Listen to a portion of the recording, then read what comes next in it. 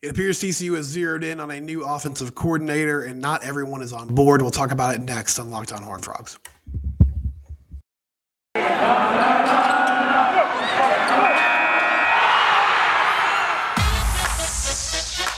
You are Locked On Horned Frogs, your daily podcast on the TCU Horned Frogs, part of the Locked On Podcast Network, your team every day.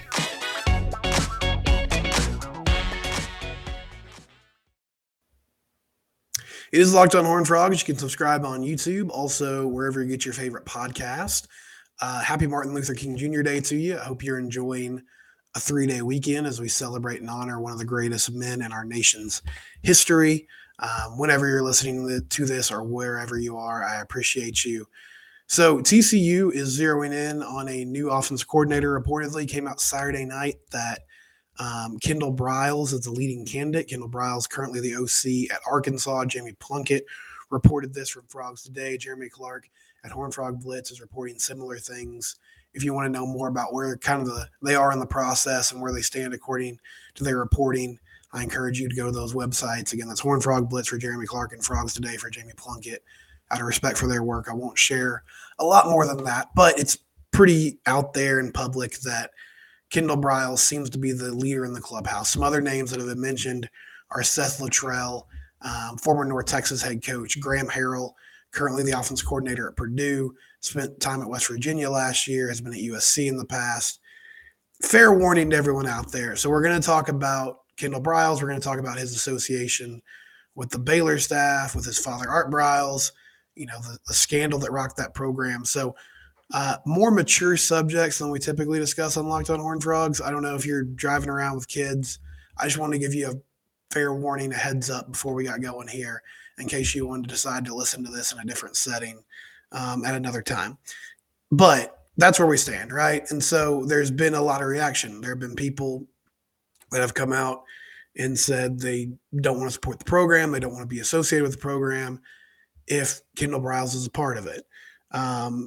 And for background, I mean, his father is Art Briles, right? So that name obviously brings a ton of baggage with it. He was on that Baylor staff during the scandal of, alleged sexual assaults by football players that were not reported correctly or that, got pushed aside.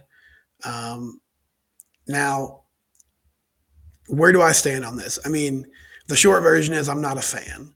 I think it's at least, at the very least, it's just unnecessary bad PR. But my issue with it is this.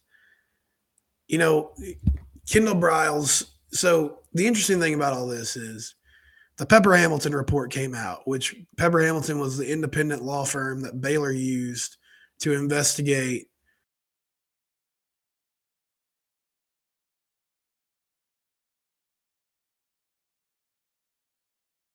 didn't name anyone individually.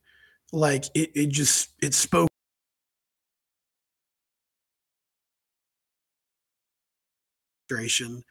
failed miserably. They didn't understand what they were supposed to do. They didn't report these allegations correctly. They intimidated witnesses. They intimidated potential victims. They, created their own internal discipline within the football program. And basically, they tried to handle it in-house, and they didn't know what they were doing. They didn't understand what they were doing, and they ended up creating this very toxic and hostile environment that led to, more hurt and more pain for all these victims. And so I've seen a lot this weekend, like, well, Kendall Briles was not really named individually in any sort of allegation, which is true. I mean, he was, I guess, he was on the football staff that was named in kind of a broad picture, like they failed at this. The only allegation, the individual allegations came in other lawsuits. They weren't part of the Pepper Hamilton report. They came in other lawsuits that were either against the university or against individuals. And so the kind of one individual instance where you see Kendall named directly is in a lawsuit. He's alleged to have been talking to a recruit and saying, hey, do you like white women or do you like white girls? We have a lot of those here at Baylor, and they love football players, which obviously is highly inappropriate and kind of speaks to, the culture that was going on there at the time. My issue with, my other issue with Kendall is, and really all these guys on the coaching staff, is just the fact that, like, I believe in second chances. I believe in forgiveness. I'm a person of faith, right? Like, I realize that I am someone who's done a lot of bad things in my life and needs forgiveness, needs a savior. That's where my personal faith journey stands. But at the same time, publicly, there's really never been any remorse. There's never been an apology. I remember Art doing an interview with Tom Rinaldi. Art Briles doing an interview with Tom Rinaldi on game day where he sort of vaguely apologized for what happened. But for other members of the coaching staff, there really hasn't been any transparency of, hey, this is what happened. This is what we learned. This is where we stand. And I was working in Waco at a radio station. The first year I got hired on full time was 2016, which was a Jim Grobe season. And so, Jim Grobe was there. The rest of that staff was there. They were still there. Art had been fired, but pretty much all the other assistants were still coaching, including Kendall Briles. And Kendall wrote CAB on his hands for Coach Art Briles. There was the infamous TCU game where they sold T-shirts outside the stadium that said CAB, and the coaching staff and the players allegedly wore black in protest of the firing of Art. And so publicly, their position has just kind of always been, this was a university failure. We weren't properly trained on what to do. And this is what they're saying, not what I'm saying. And so the coaching staff kind of became the scapegoat for a university problem. And yeah, there's no doubt, like, this was a failure on all levels. But to not take the basic accountability of just saying, hey, we were in charge here when this happened. Like, let's look in the mirror and think about what we could have done better, or what did we learn from this experience?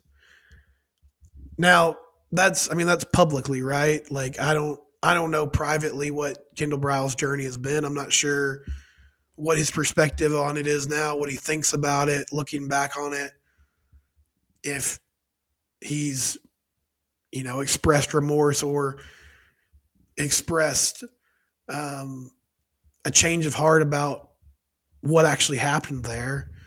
But it's just always, left me uneasy or made me uneasy when these coaches come up in other jobs or other situations that hasn't happened. There hasn't been any sort of apology.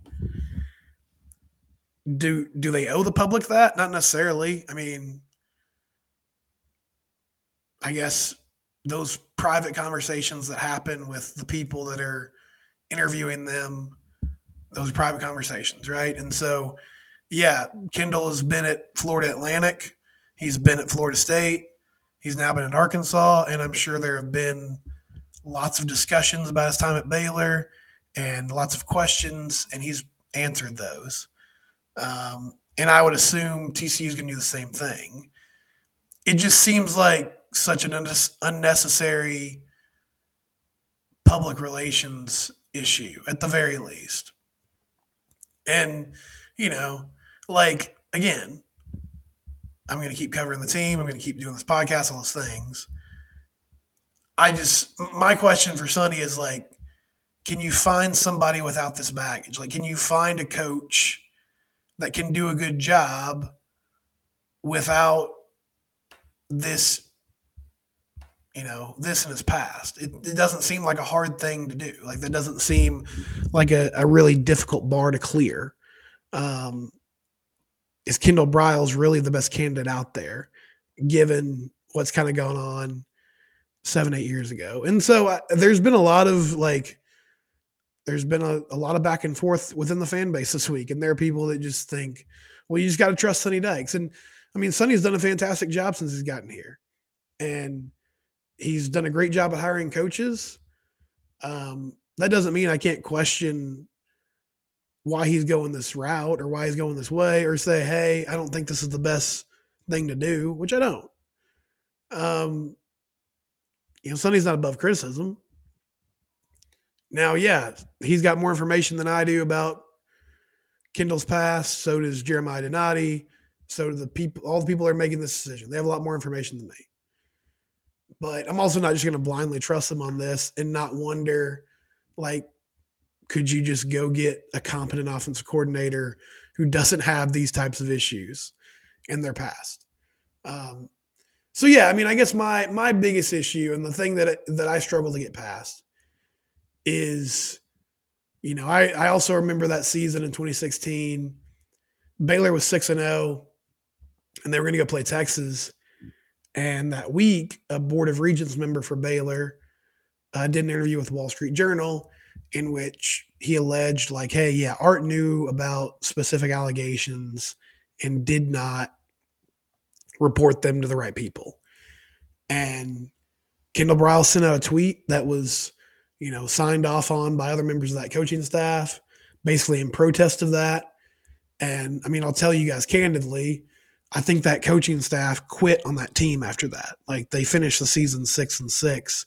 And I think out of protest, the coaching staff just quit on that football team. And they just said, no, we're not going to give our best anymore because of the things that have been said about Art Briles and us publicly over the last few months. And so that always bothered me. And yeah, obviously the question here is, Kaz Kazadi is also on this coaching staff. Kaz Kazadi was named individually in a lawsuit where allegedly he did not report an allegation correctly. And so why didn't you talk about that? And I mean, I talked about that hire when it happened in a Locked On Big 12 roundtable and said I wasn't on board with it. But I mean, I also realized he came over from that SMU coaching staff, and Sonny had a history with him, obviously knew who he was, knew how he worked. And so if that's hypocritical of me, then, I'll call that on myself. It is. But I think it's just different that he's going out and getting somebody from that Baylor staff instead of, the situation with Kaz where he brought him over from SMU and had some familiarity with him. And if I'm dead wrong about that, then obviously then I am, and that's on me. And, I talked about Kaz and his ability as a strength coach during the season. And I talked about him doing a good job and the fact that the team seemed to really benefit from what he was doing from a strength and conditioning standpoint. And I mean, if Kendall gets the job, then we'll discuss what he does on the field. I mean, I'm not going to completely ignore, his influence on the team. Obviously, you can't really. I just think they should go a different direction, and I feel like this is a risk that's not worth taking. But that's where I stand on it. I know a lot of you have different perspectives, and that's fine. I just don't think it's worth the risk. I don't think it's a great message sent by TCU. But, it appears that's the way it's going. So from a news standpoint, that's kind of where we are. And I was going to talk about sort of what he's done on the field at Arkansas and some of those things, but I'm already 15 minutes into this podcast. So maybe we'll do that tomorrow. That's where we are, though, with the Kendall Briles situation. He is the leading candidate to be the offensive coordinator. I wish they would go a different direction. I'm not a fan of the hire if they make it, but that's where they're at. And again, I understand that the people making these decisions have more information than me. I just feel uneasy about it, and was kind of surprised by the news. But that seems to be the direction they're going. Okay, when we come back, we'll talk some more football, some guys that are staying, some guys that could be potentially leaving. Before we do that, though, seamless transition. There's going to be no seamless transitions today. Let's talk about LinkedIn, LinkedIn jobs. You can post your job for free at linkedin.com/lockedoncollege. If you're looking for talent, if you're looking for people to hire, you can post your job on LinkedIn.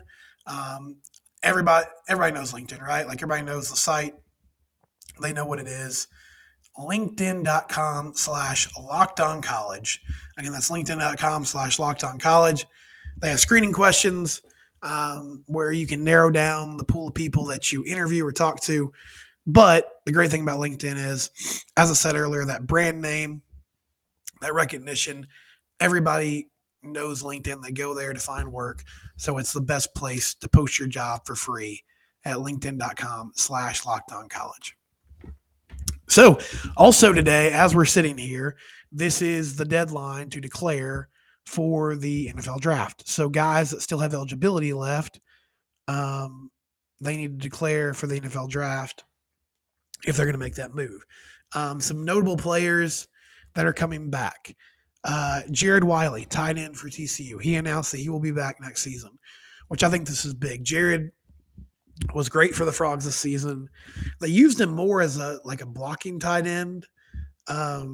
But with his size, at 6'7", I would love to see him get more involved with the offense. I know they're also bringing in Jack Besh from LSU, who is kind of like a tight end slot hybrid type guy. And so I wonder, with Chandler Morris in the fold, if they throw the ball over the middle of the field more.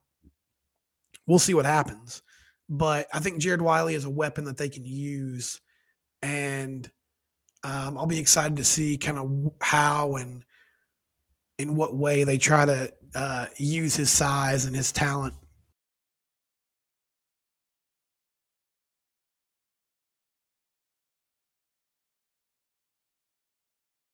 Josh Newton, the corner, Mark Perry, the safety, also coming back next year. So that's exciting. Newton was fantastic coming over from Louisiana. He was great last year. He'll be, I assume, the number one corner. They added some guys in the portal with Channing Canada and Mason White who can come in